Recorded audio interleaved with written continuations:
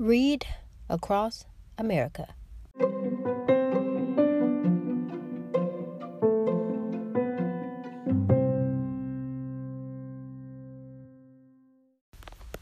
Read Across America is an annual program that motivates children to read. It's also centered around the birthday of my favorite author, Dr. Seuss. His books are amazing because they offer more than just the silly notion of what the story is about, green eggs and ham, or one fish, two fish, red fish, blue fish, but it also encourages rhyming. And sometimes children learn better when there's with rhyming words.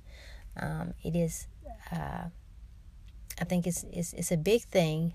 I used to be a teacher, so in my classroom we always had activities centered around that time, gearing toward reading and reading alike. I think it's very important that children at a young age get introduced to reading and getting into books because it broadens their imagination, and even adults, it broadens their imagination. They can learn so much, and they can learn so much vocabulary. Even reading to them broadens their vocabulary by so much, and it would help them later down the line as they move on through school.